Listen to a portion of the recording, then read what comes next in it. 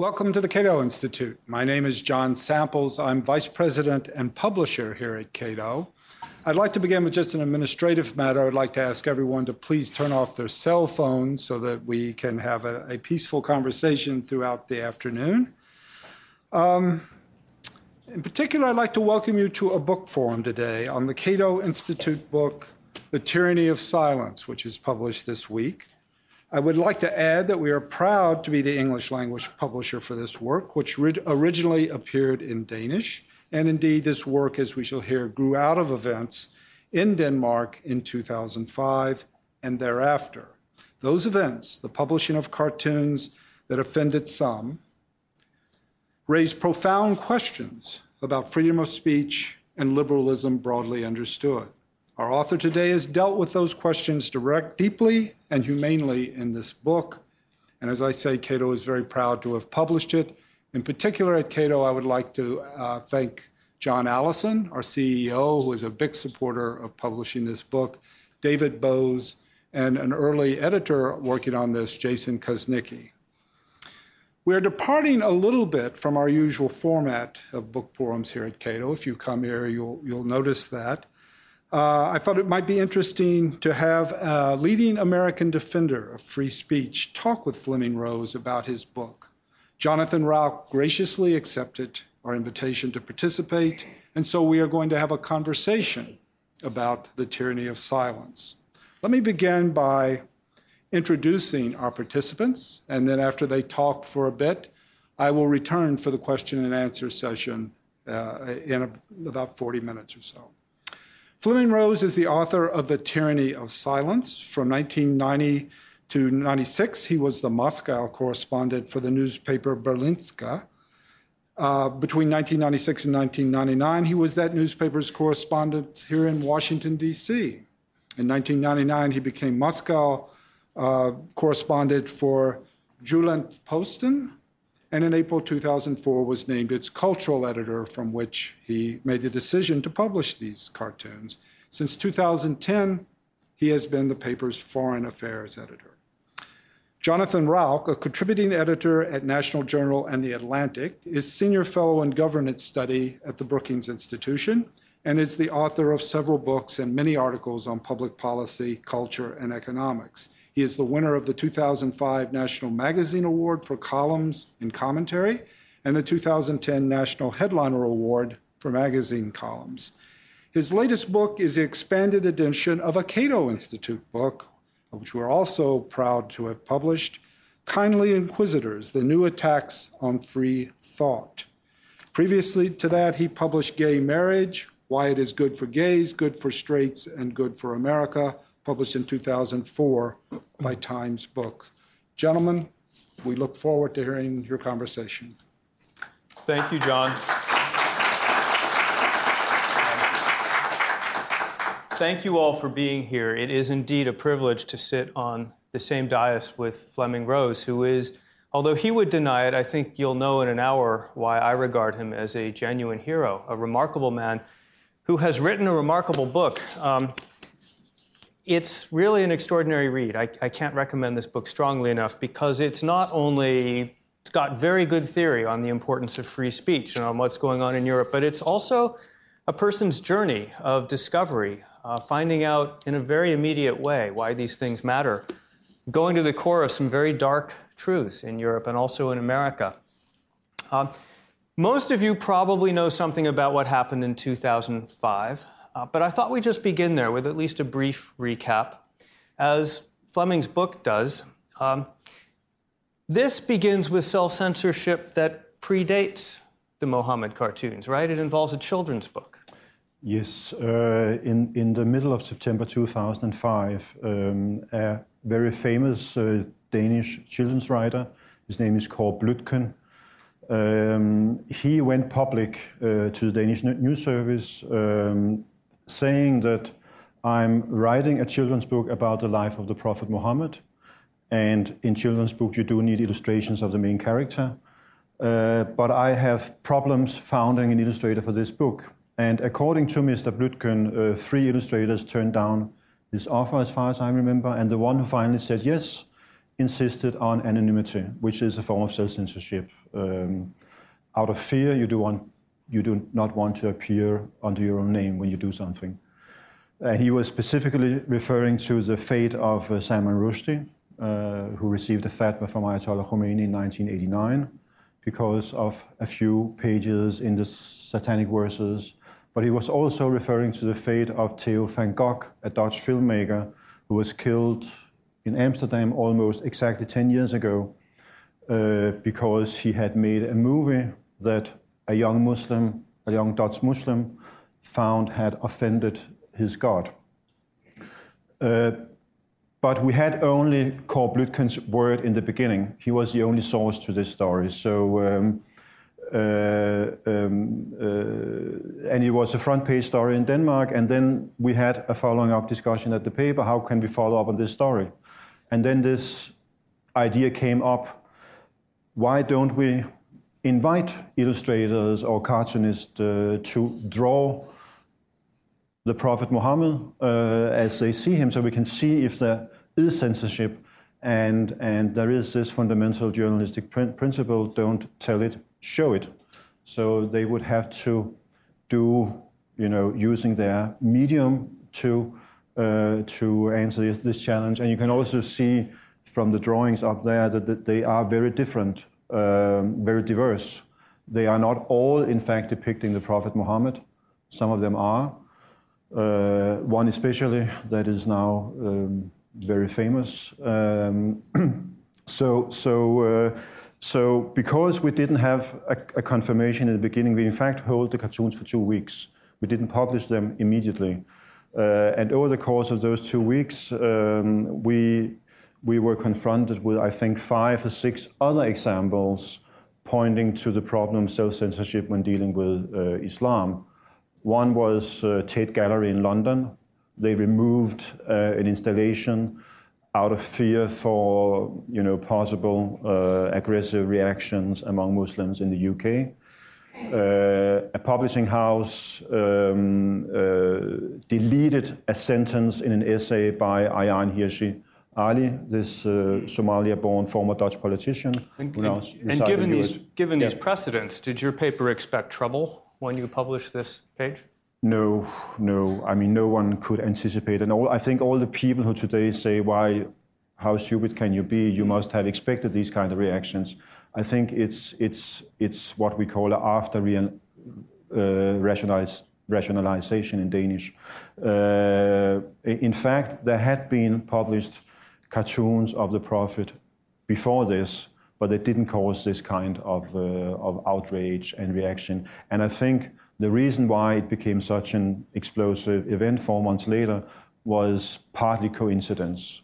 There were political situations in some Islamic countries where those in power could use this case in order to promote themselves as, the true defenders of their faith. So often the case with censorship and protest, isn't it? So, yeah, initially it's an interesting wrinkle. The initial reaction was not all that large. No. The day of the publication, I received one phone call from a newspaper vendor to the west of Copenhagen, and he complained and said they had had a discussion about it at the mosque that Friday, and that he didn't want to sell my newspaper anymore. But, I received this call, readers calling in and complaining about this and that, so I didn't take especially notice.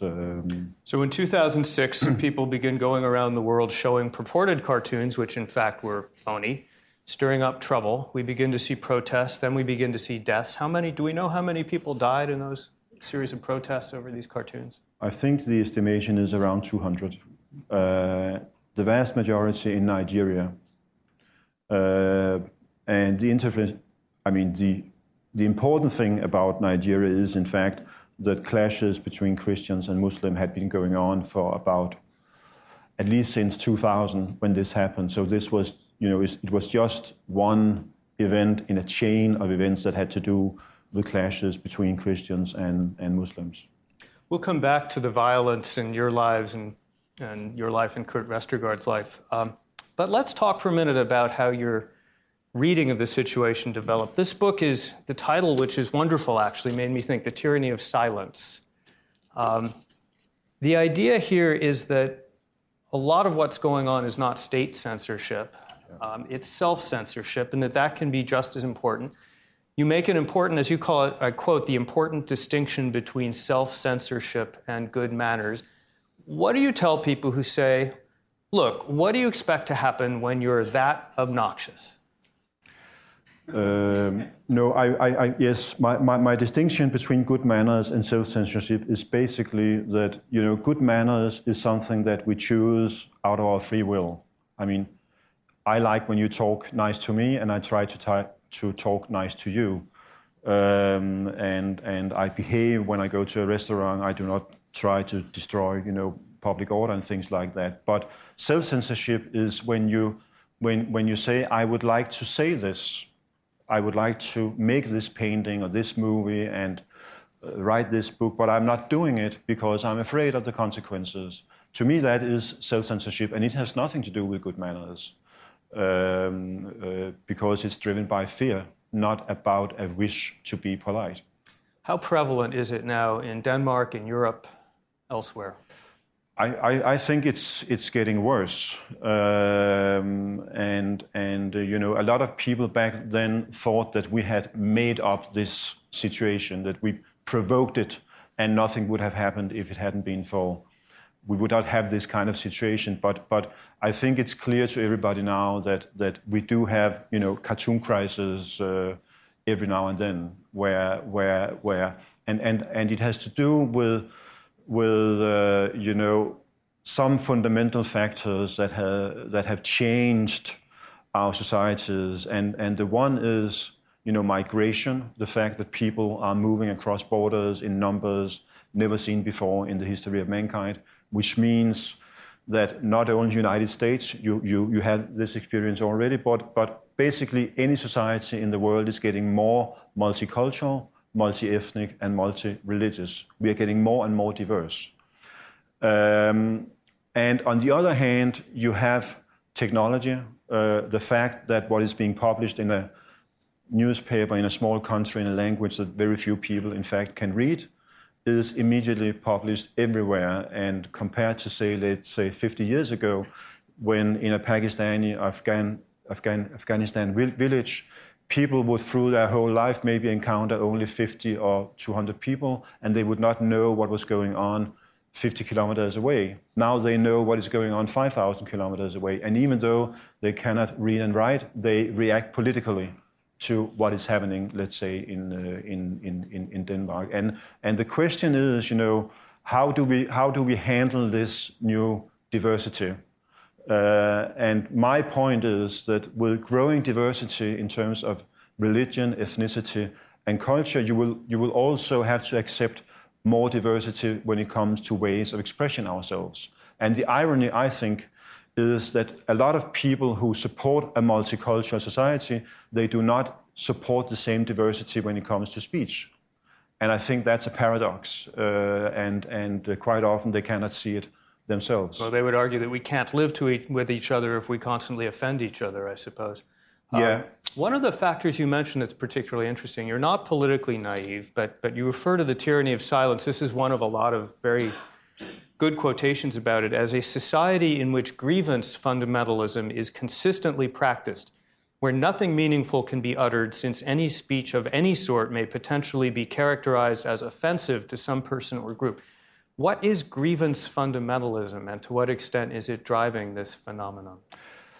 I think it's a consequence of the erosion of the very important distinction between speech and action, between words and deeds. An increasing number of people believe that words can be as criminal as deeds. And I think the irony is that this is, in fact, the way the Christian Church thought about these issues before the Enlightenment. That when you criticized the Church or doctrine verbally, it was being perceived as a physical attack on the Church, and therefore you could be condemned to death. But I think the issue is, it's also because people want harmony. They don't want conflict. They believe that if we are quiet, if we don't talk about things that bother us, then we will keep the peace. But I don't believe so. And I think basically, there are two ways to go. You can say, if you respect my taboo, I respect yours. If you do not criticize what is sensitive to me, I will not criticize what is sensitive to you.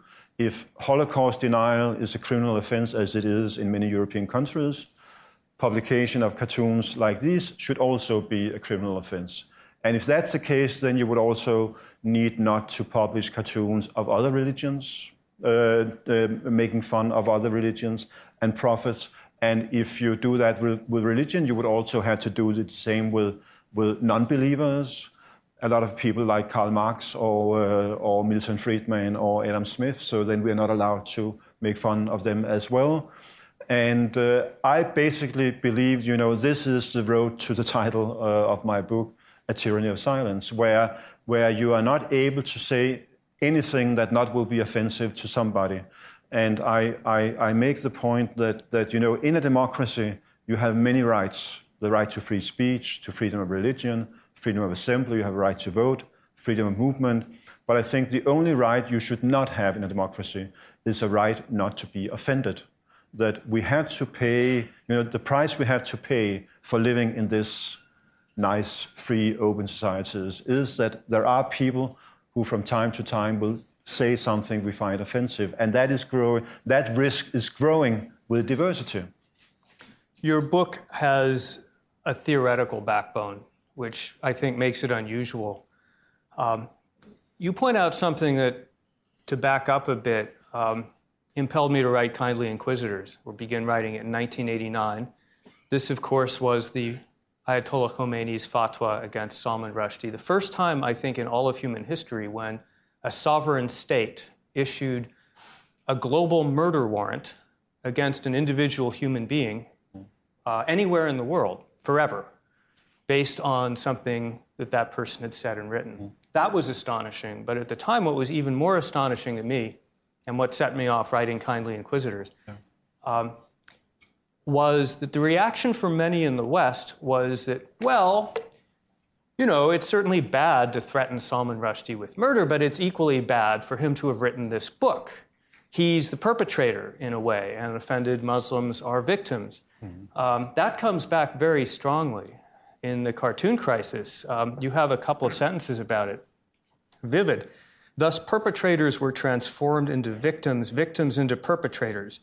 The view that the newspaper and I would be to blame if there were a terrorist attack is something that you refer to. It was by no means an uncommon charge. What is this topsy-turvy world? It has to do with what I mentioned earlier, the erosion of the distinction between words and deeds. And I mentioned Theo van Gogh, who was killed almost exactly 10 years ago by a young Muslim who was offended by what he had done or said in this movie. And at that time, the Minister of Justice of the Netherlands went public saying, if we had had a law outlawing what Van Gogh was saying, he would still be alive. This is in one of the leading liberal democracies in Western Europe, making it exactly the other way around. But my favorite example when it comes to this erosion that makes it difficult to distinguish a perpetrator and a victim is a Russian story. Some years ago, there was an exhibition at the Sakharov Museum in Moscow called Religion Be Careful. And most of the pieces of art that were exhibited there were dealing with Christianity. It's a private museum. Within, I think, a couple of days, some offended Orthodox Christians showed up and they basically destroyed the exhibition and the room of the exhibition. And the guard called the police, they showed up, and they arrested the perpetrators. And you would think, end of story. Unfortunately, not so. 3 weeks later, charges were being dropped against the people who committed this crime, and charges were being brought against the director of the museum and the curator for inciting religious hatred. And they were in fact convicted a year or two later. That case is now before the European Human Rights Court.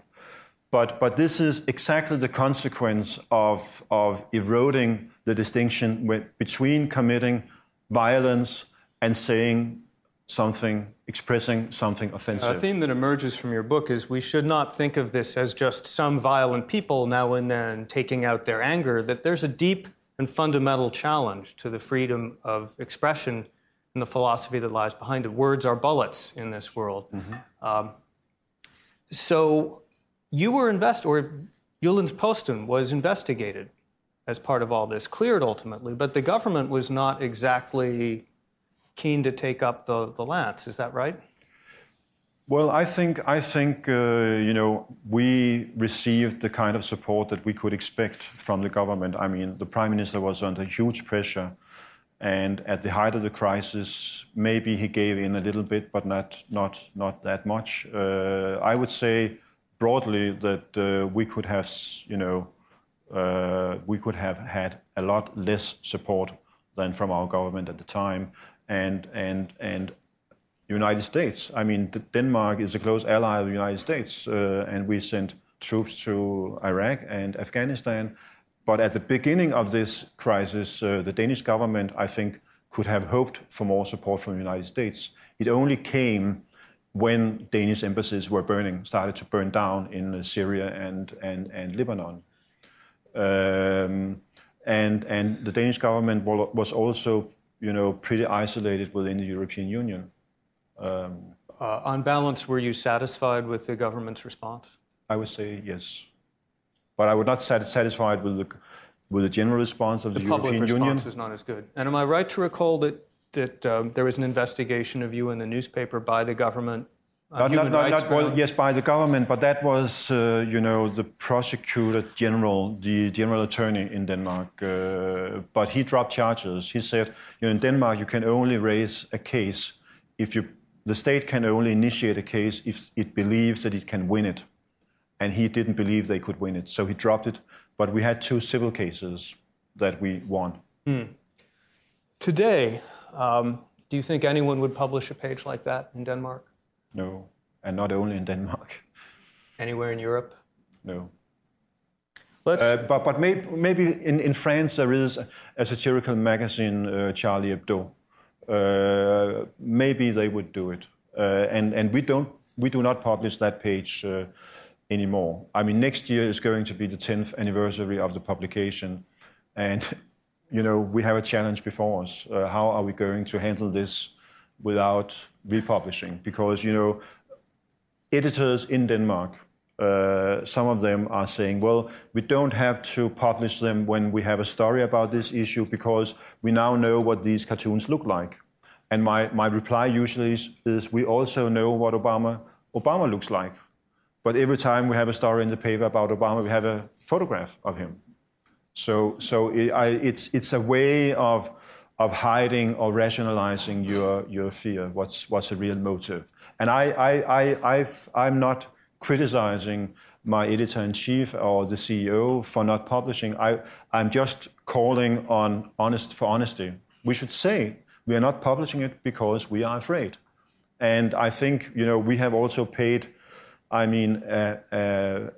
big price in the sense that we are a heavily guarded building. I mean, you cannot, every morning when I go to work, I have to go through 3 or 4 fences and doors just to get to my office. We'll come back to that, but I can't resist asking a slightly unfair question of the group here.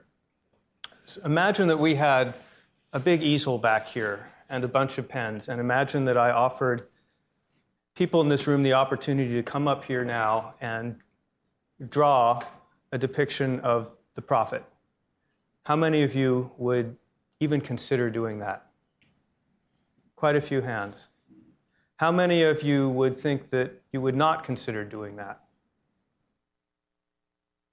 We're about Well, more are saying they would than wouldn't. I actually thought about requesting this actually be put up and then see if people would do it, but that seemed like too much of a stunt.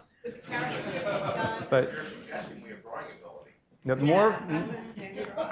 more people say they're willing than not. I wonder if that's really right. I would be frightened to do that. These proceedings are going online. They'll be there forever. I might do it, but I'd sure worry about it, and I'd sure think hard about it. And this page is no longer available via the newspaper. It is. Jyllands-Posten. It is. Is it online? Can I? If you are subscribed to the newspaper, you can access it. It hasn't been suppressed. No. Your life changed. Tell us about that.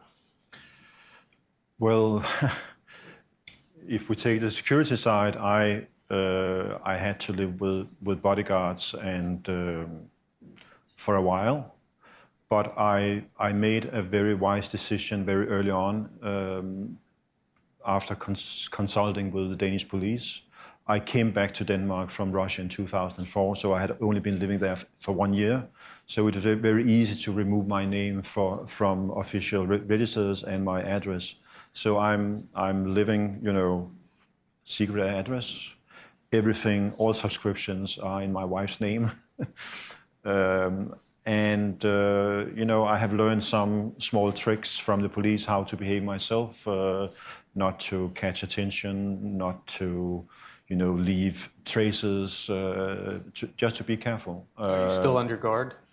Not the way I used to be, but I have a permanent dialogue with the Danish police, and that will not.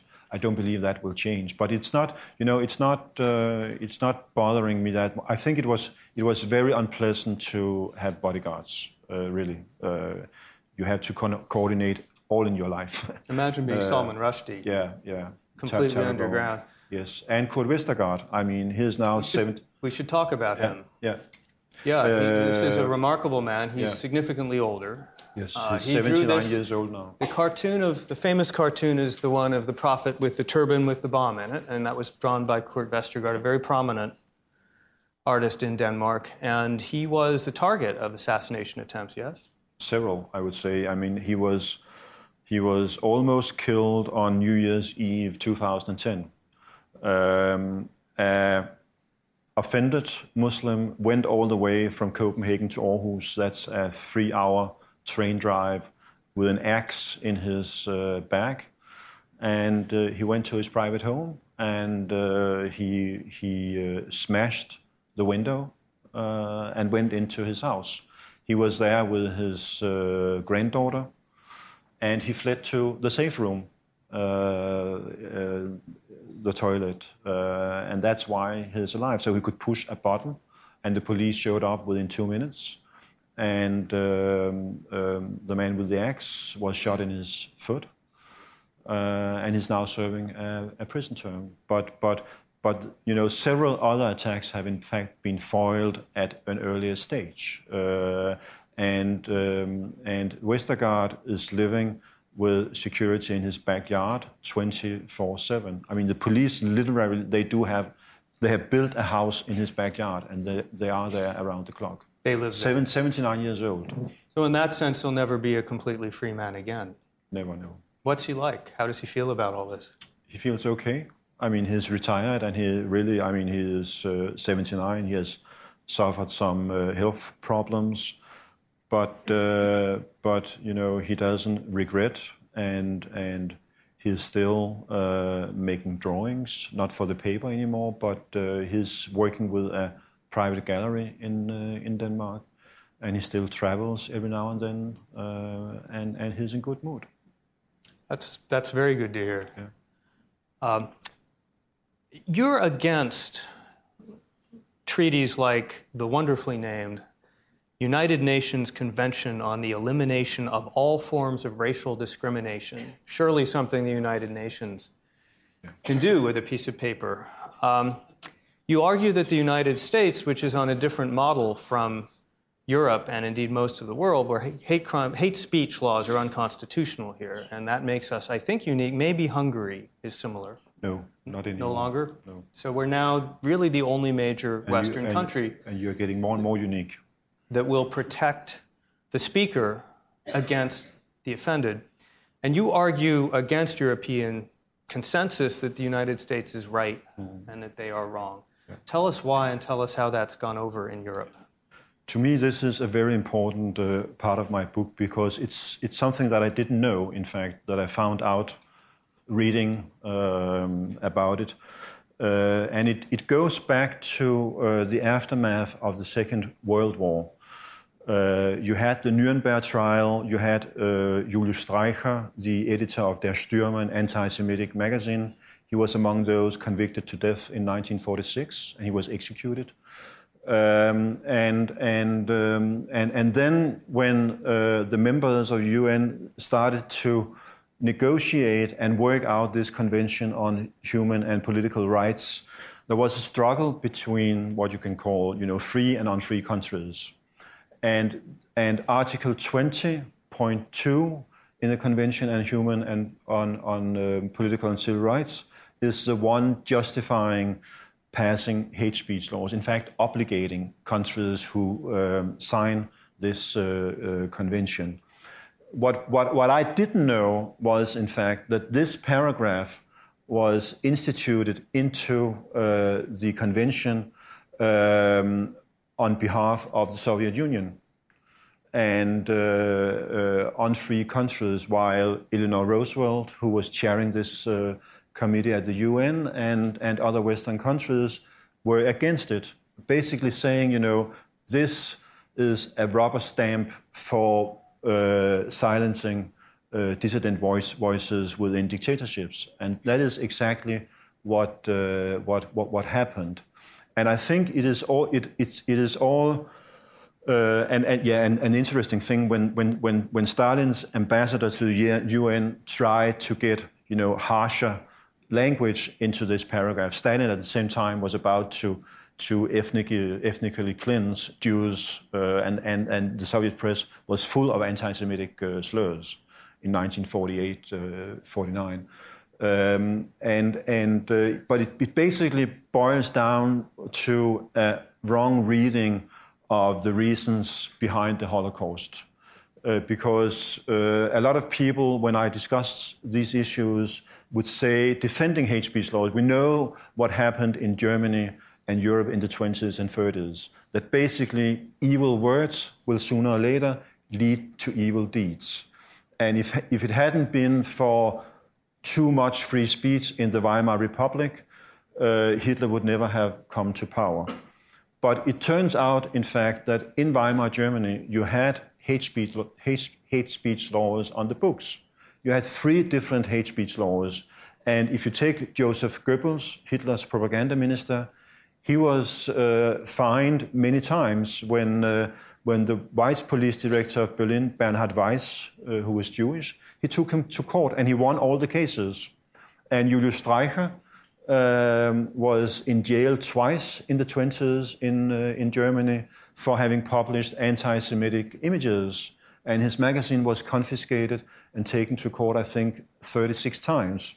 So there is no, immediate correlation between hate speech laws and fighting racist the history here is fascinating. You point out that, in fact, the hate speech laws helped the Nazis by giving them a public platform, a place to argue. Exactly. And the experience with these laws is very often that they suppress speech on the part of those who are fairly reasonable and open to the kind of persuasion that public give and take allows, while they magnify the influence of people like Fred Phelps who want to go to the Supreme Court. Yes. And you found that in Europe. So you think that these kinds of conventions are wrong in principle, not just in practice? The hard case, of course, is it okay for Germany to ban Holocaust denial, for example? I'm not German, so I will not judge the Germans. I know they have a very horrific history, and I know there are historical reasons for this. But I would say that the only reason for having Holocaust denial laws on the books would be if it equals incitement to violence. That if there is a risk that doing this would risk a repetition of what happened during the Second World War. But what I found out when I wrote my book was, because I would have imagined that these laws had been passed in the 50s and in the 60s, but I found out the vast majority of them were passed after the fall of the Berlin Wall, which I find very strange. But there is a reason for this, and it has to do with this grievance culture, although I know this is a very specific case. And there were people who wanted to protect the victims of the Holocaust, which I found, admirable. But it's a very good example of how, the road to hell is paved with good intentions.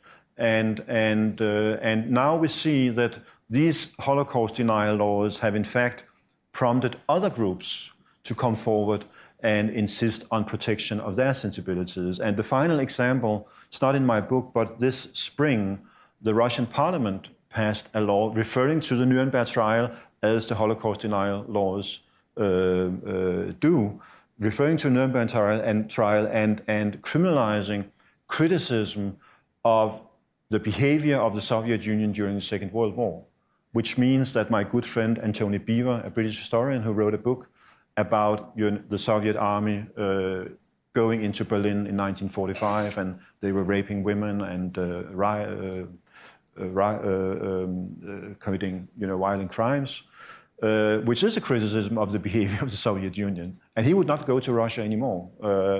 And it's this, principle that you want to protect your own version of history. It's very basic for Russia, because the victory of the Soviet Union in the Second World War is Russia's ticket to a seat at the UN Security Council.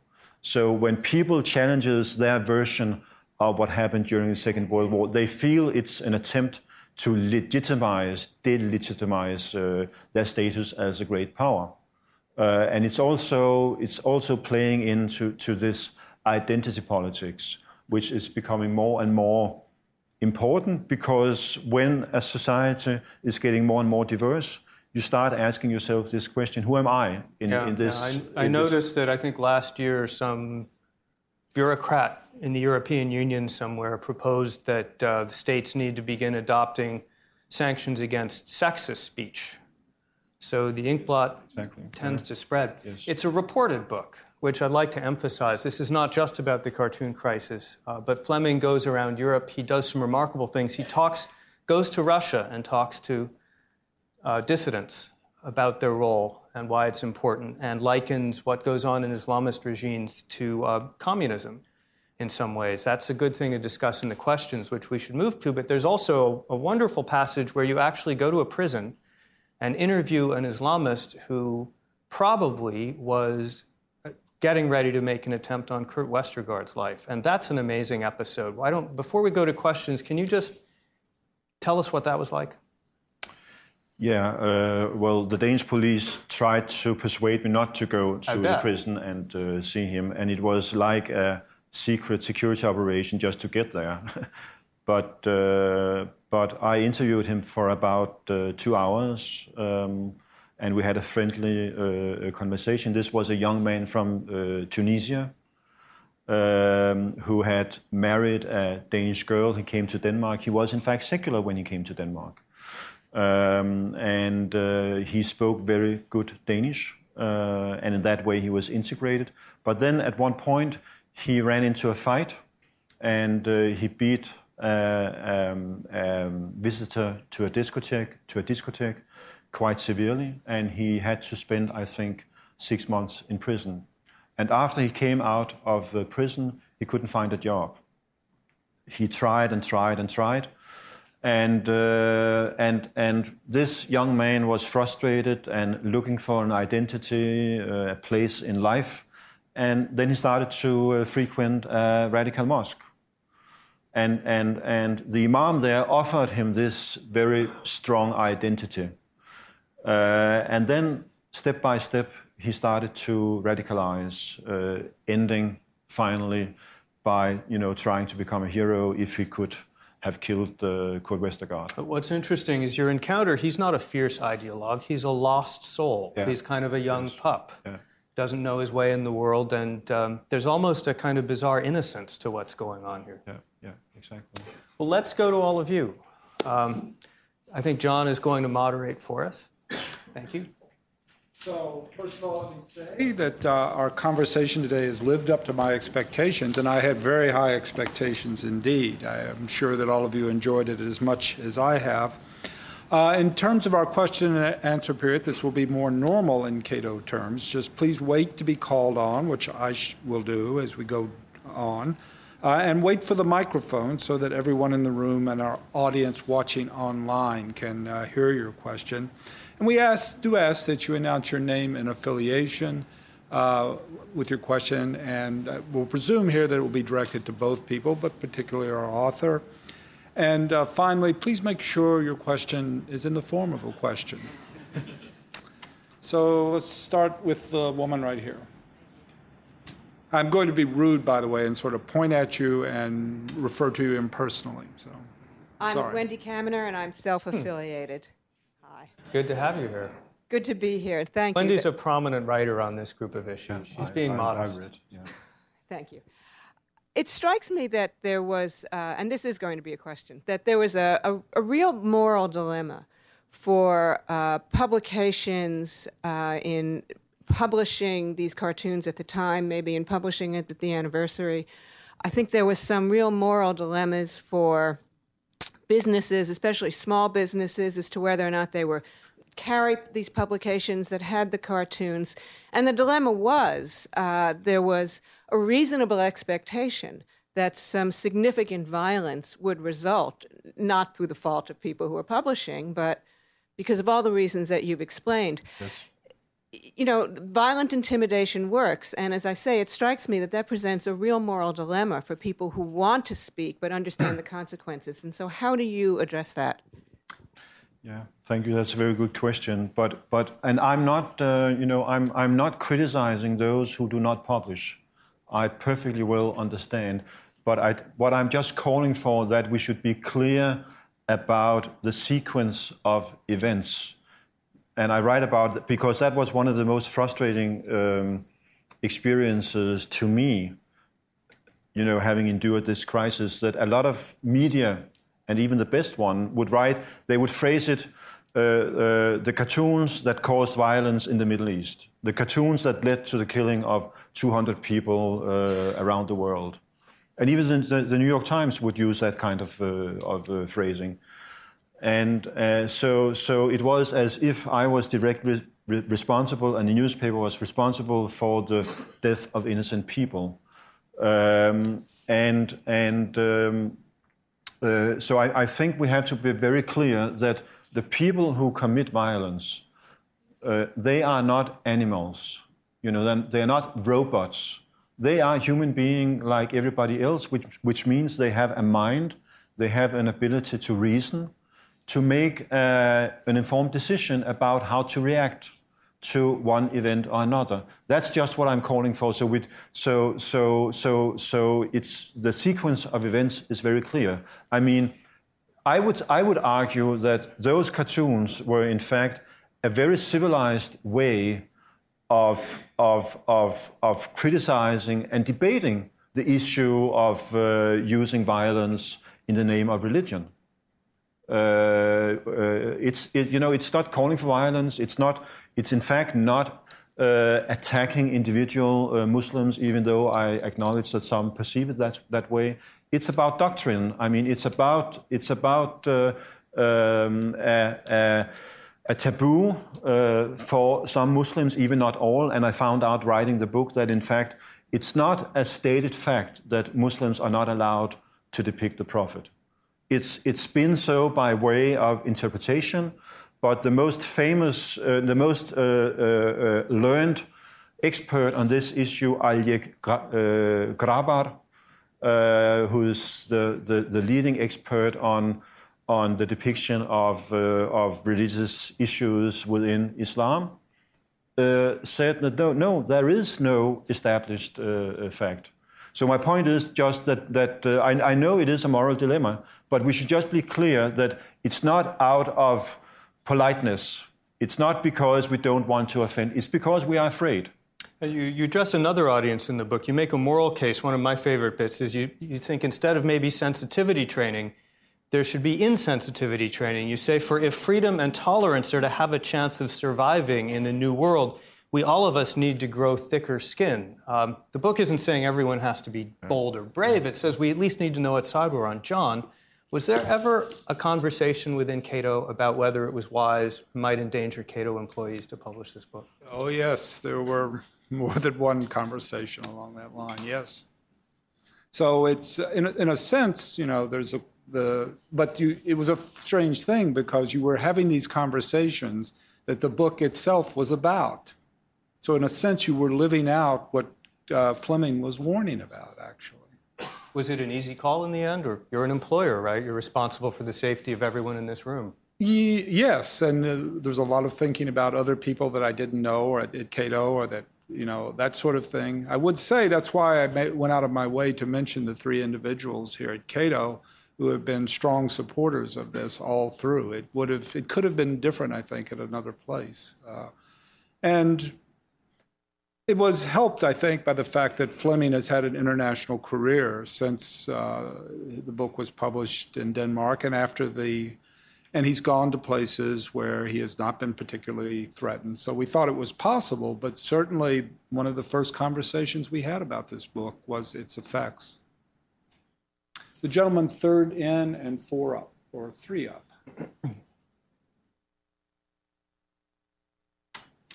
My name is Stephen Shore. I don't know how much you cover about the United States, but we had the incident of the pastor in Florida who burned the Quran, and an earlier generation may remember the controversy about draft card burning and burning the American flag, which went to the Supreme Court. So we are no stranger to similar attempts of silencing protesters in the United States. So I have not read the book, so I don't know if you cover American developments as well. I do, a little bit, don't I? Yeah. You do. Yeah. I think you see America, though, as legally kind of a bastion and a place for inspiration. And legally is the right word. I think in the U.S., the First Amendment and what it implies, the right to free speech, has a special status in the U.S. legal system.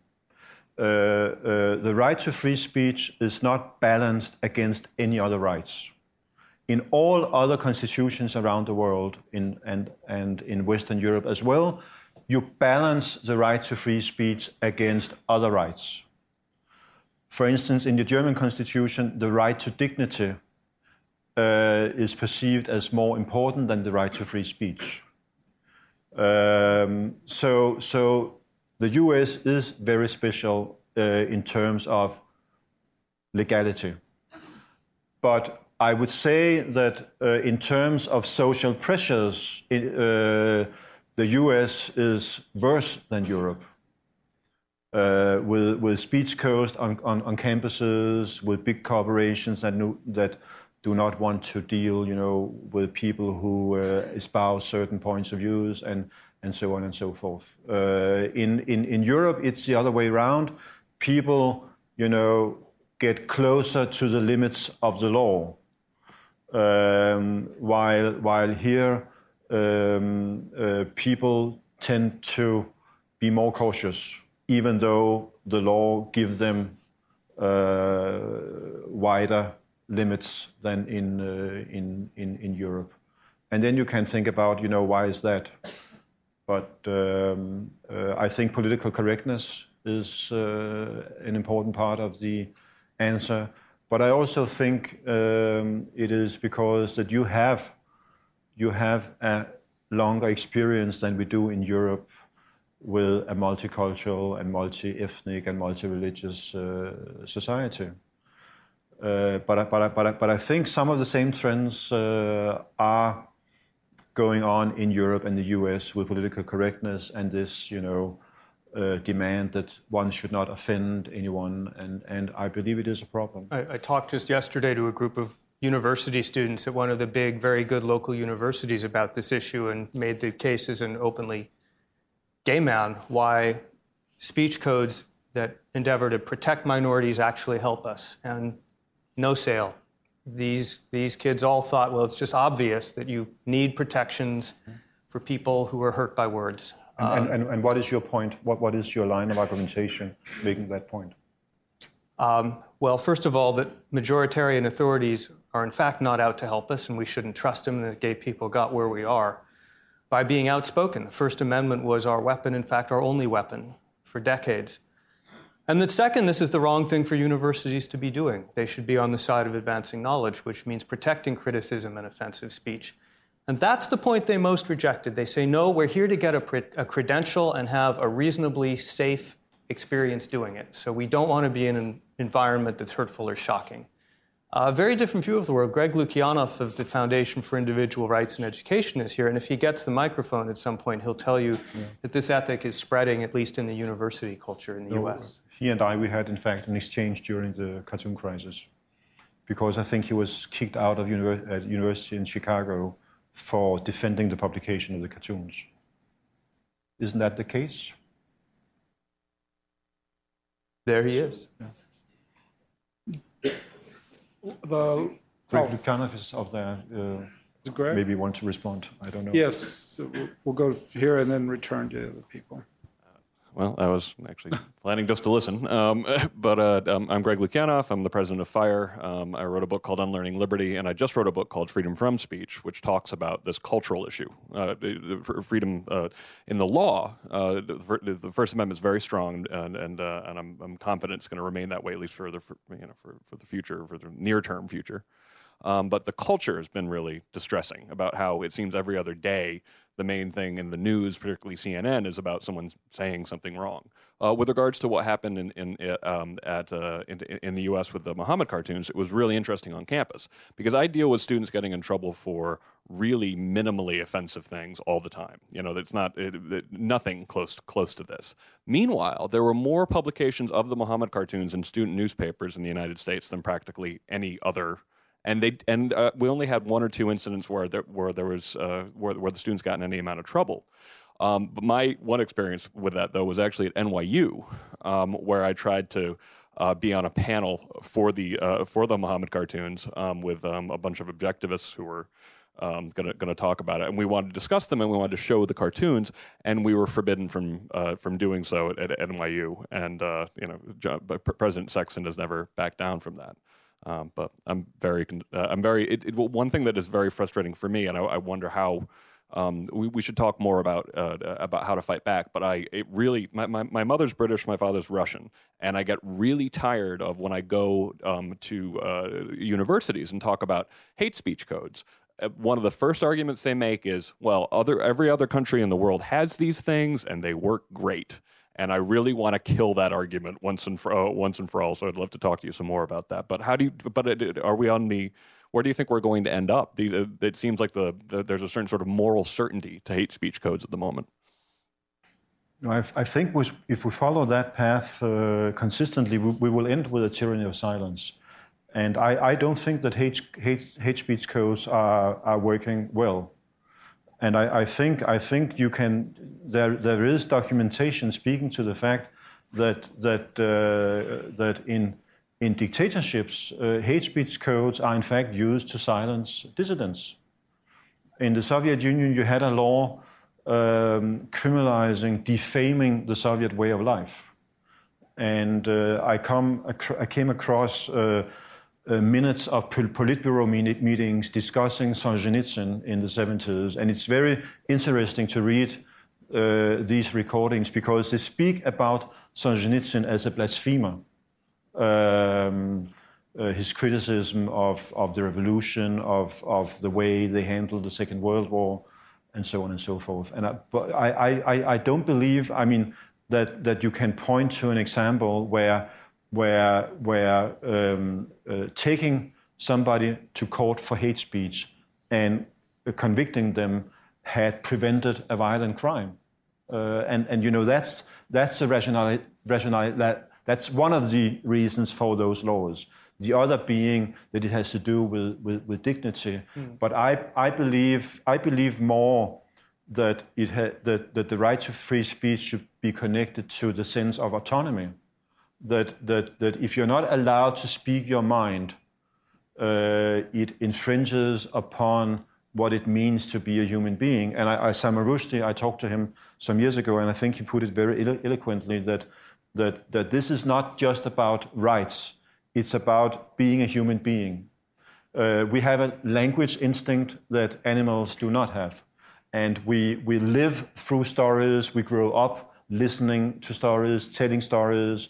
And when you limit the right to tell a story exactly the way you want, you are not just committing, a political crime, I think. You are committing a crime against human nature.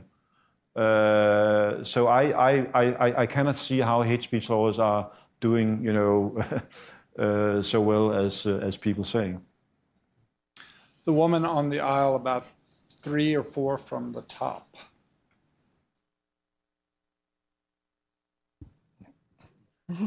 Catherine Wickman, and I have experience with the UN Rwanda Tribunal.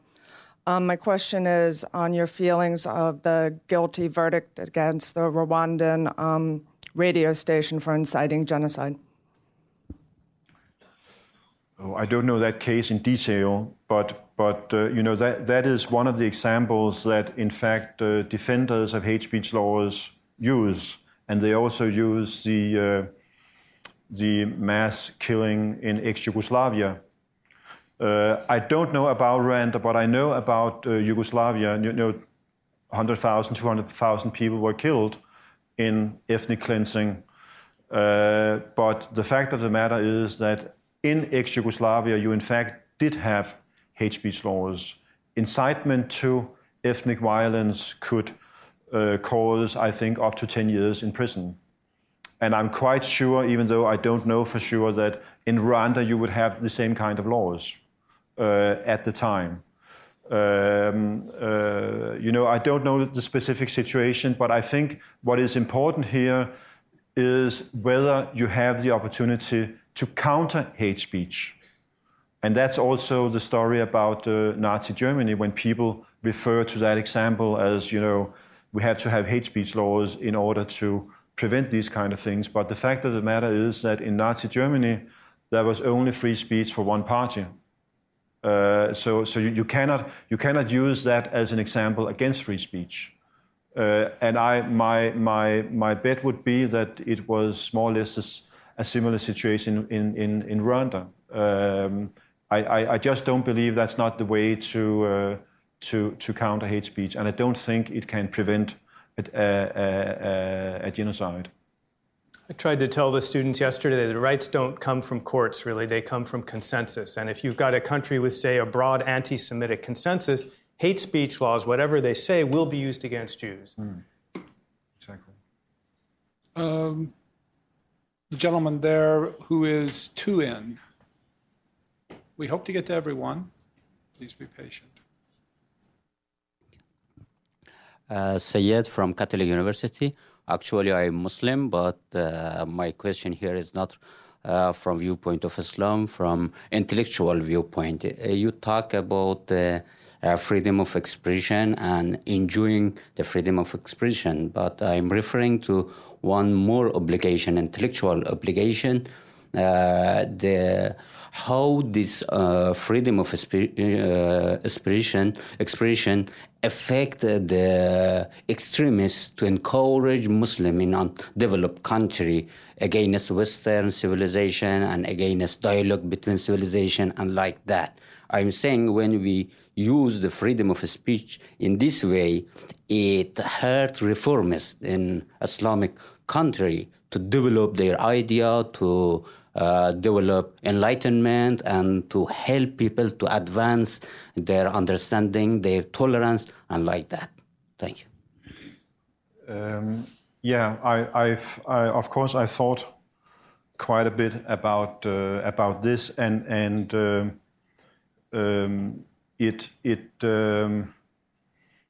first I will say you never know.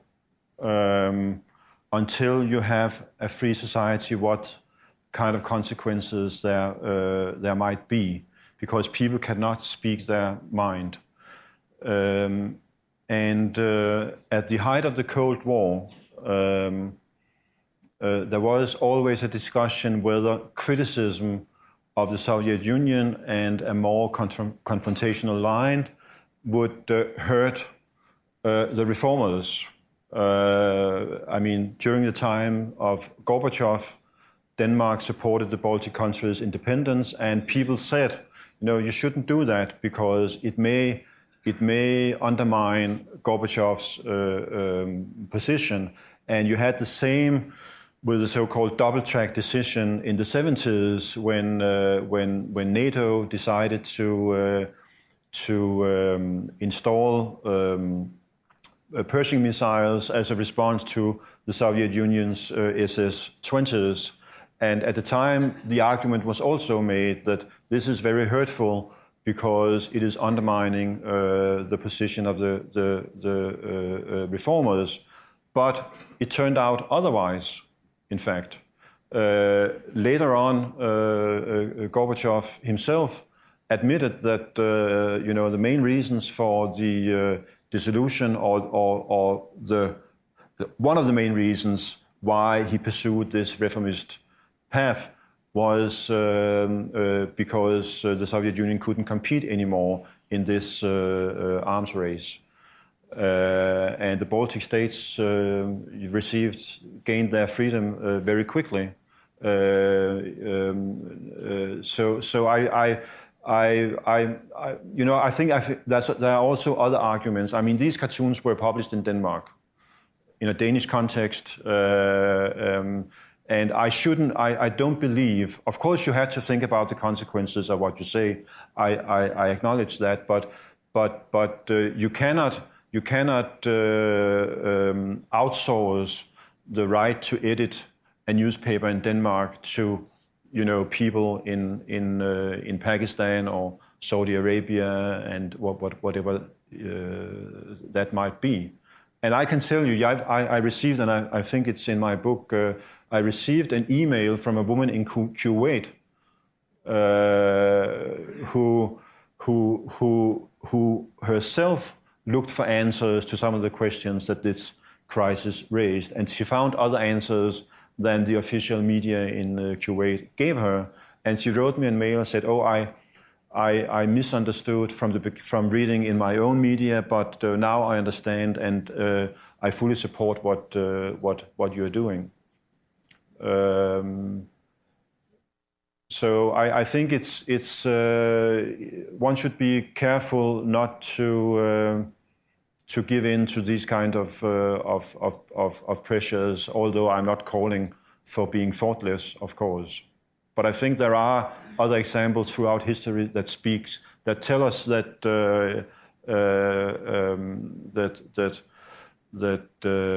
being confrontational when it comes to battle of ideas doesn't necessarily lead to bad consequences. And there is a long story in my book about the wars of religion and how religious tolerance came about in the West. It was not an easy part, and it was through confrontation. But finally, this notion of tolerance took hold.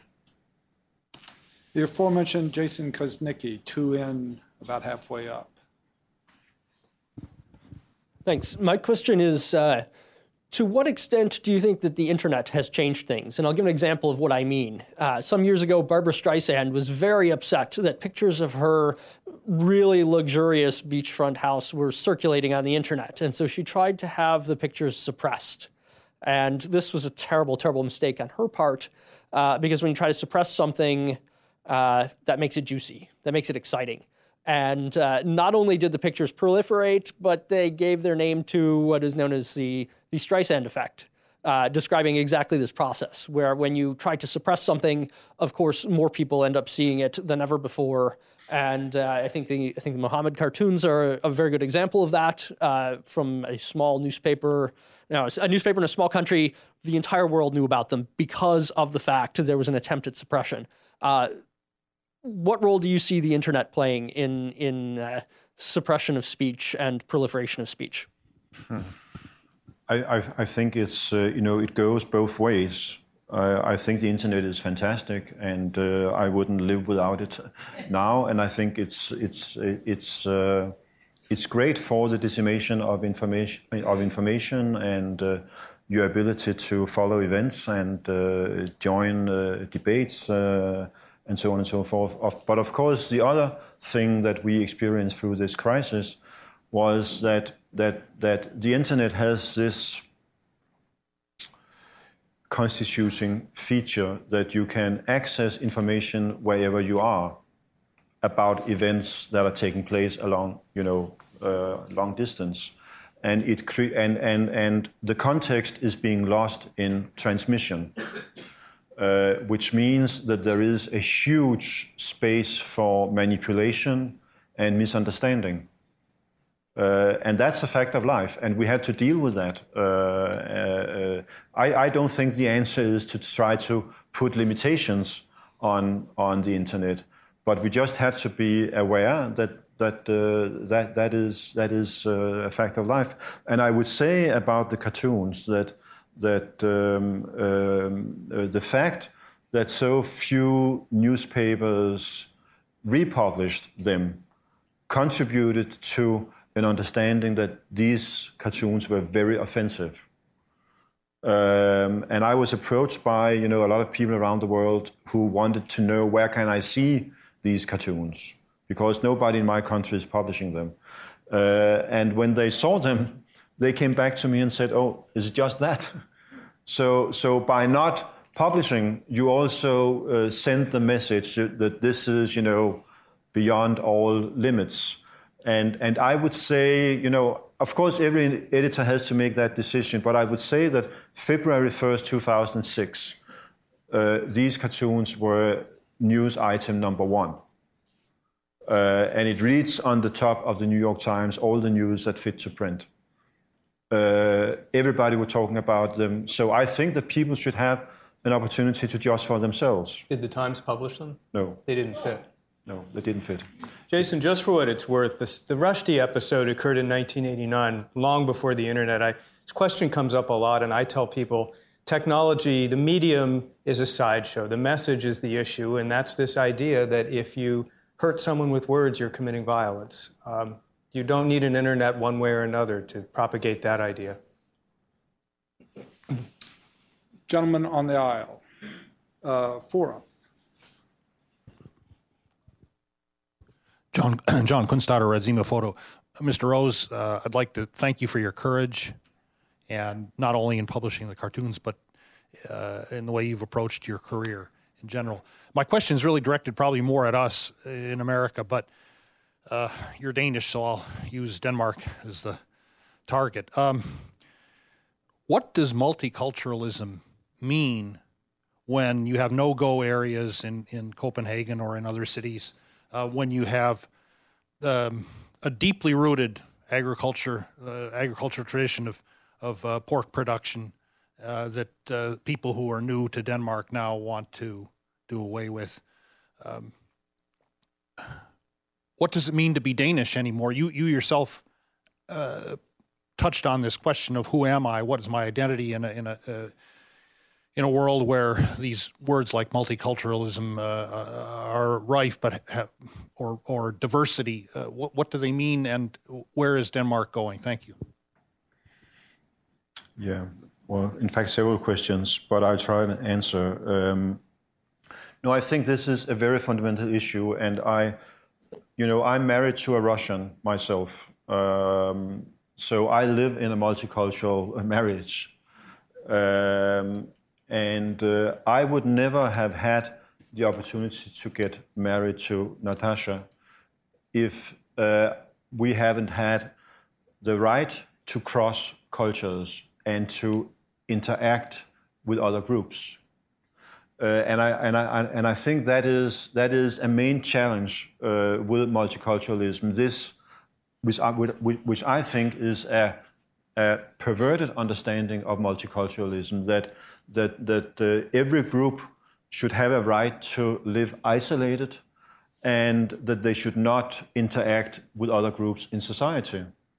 And that's why group rights are so dangerous in a democracy, and especially with the new Muslim communities in Europe, where you have imams who insist on talking on behalf of the whole community, and what is happening quite often is, in fact, that the rights of the individual within a group, in that understanding of multiculturalism, is being violated all the time. And people from the majority who want to be kind to minorities, they don't see this. And I used to say, you know,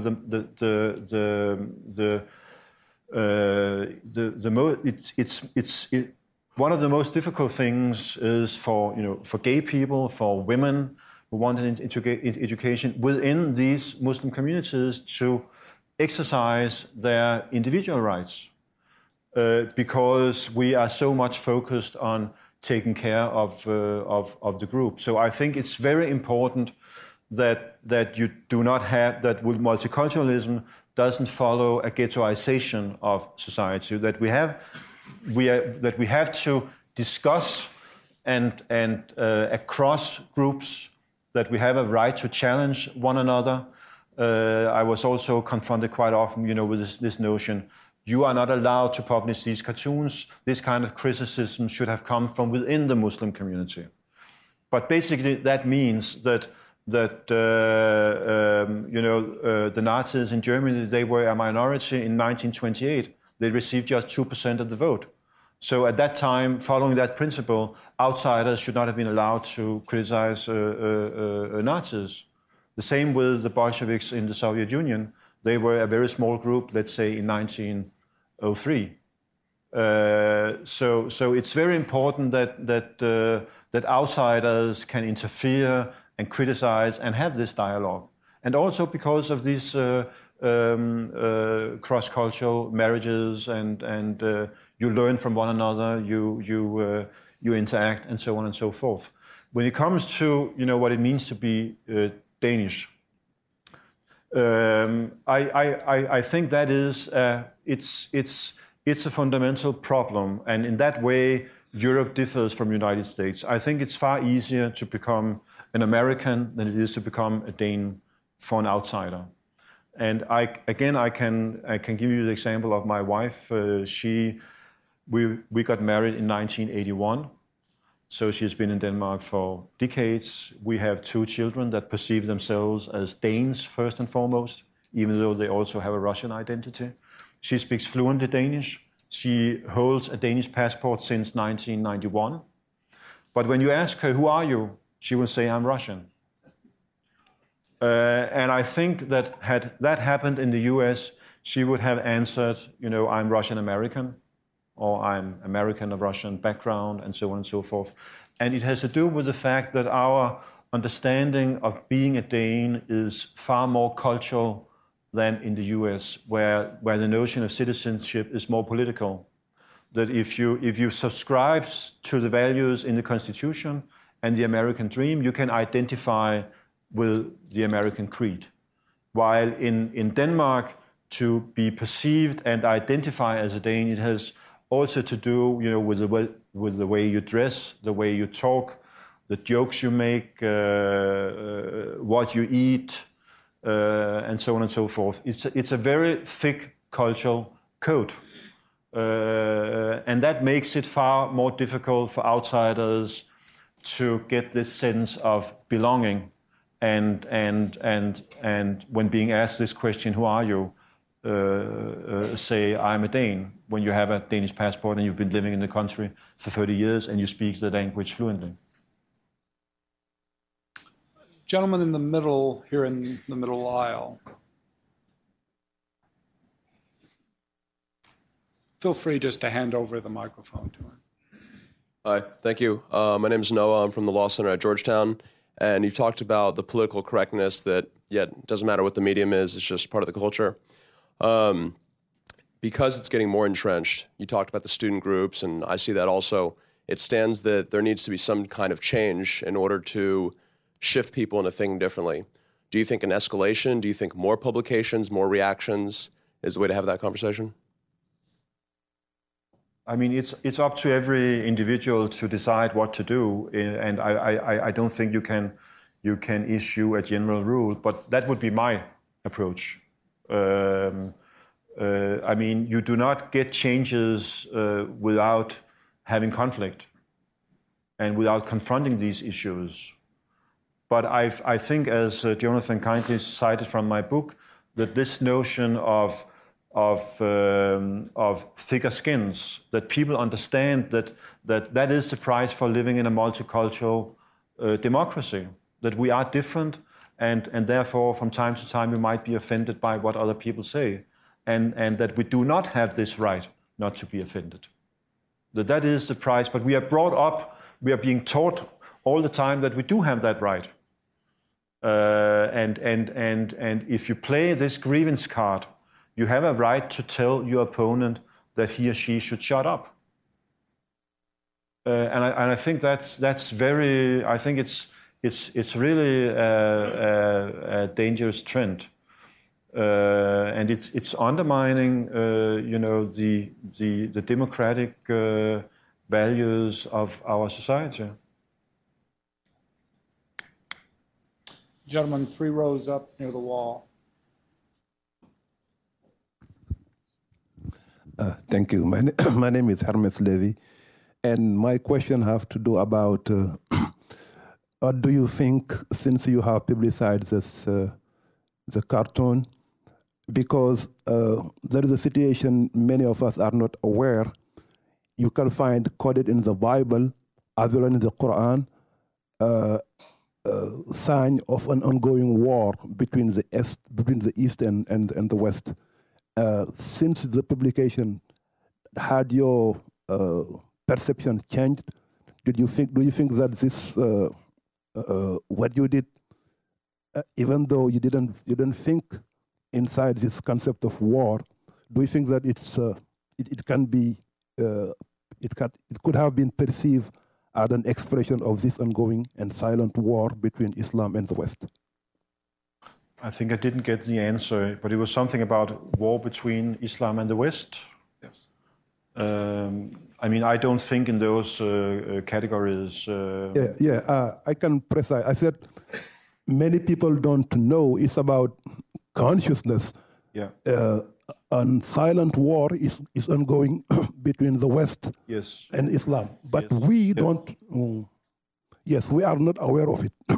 What I want to try to see is, from the time you did your publication until now, did your perception of what this was taken did change, or did you have the same impression? No, I had a crash course in Islam, of course, following this event. But I believe that Muslims are as different as all other people, and I believe that it's. You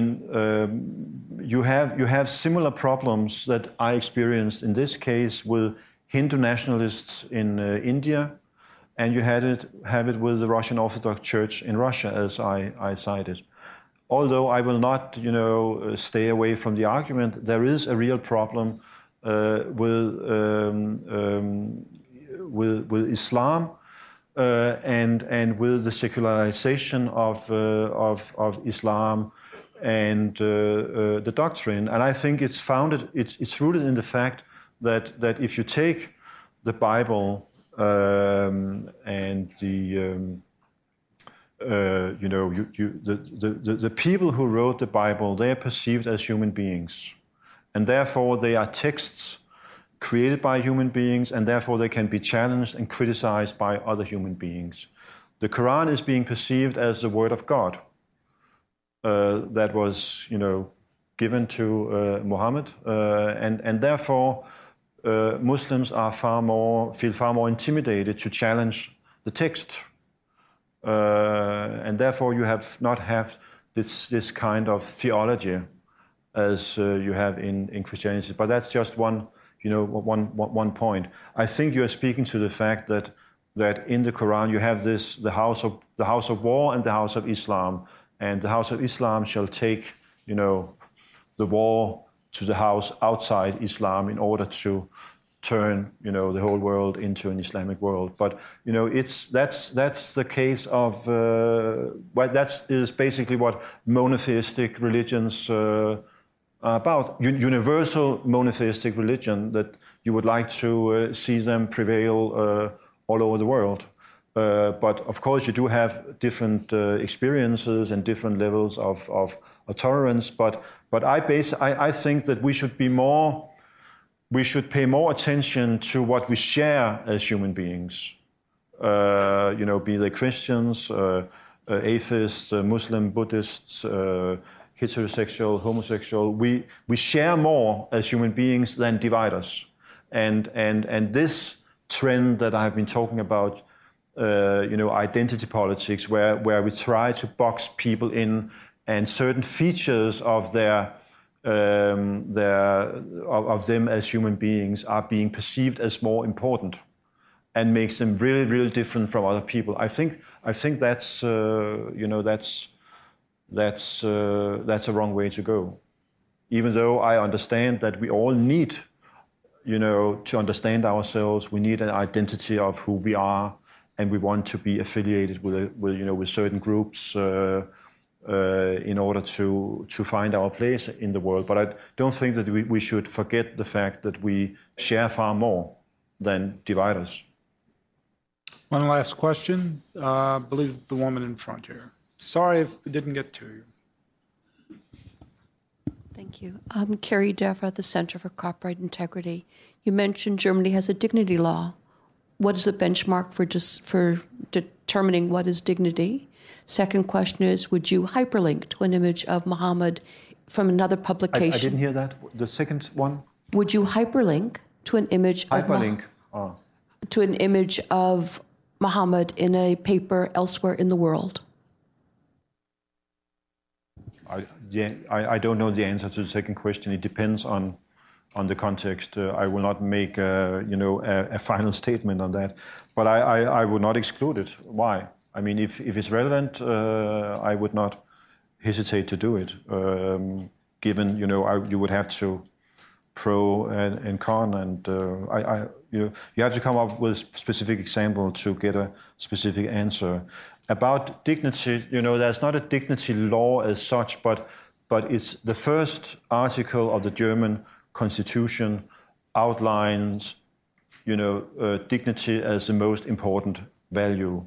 And when it comes to this issue of free speech, it implies that the one who is the target of speech has a right to influence what we have a right to say.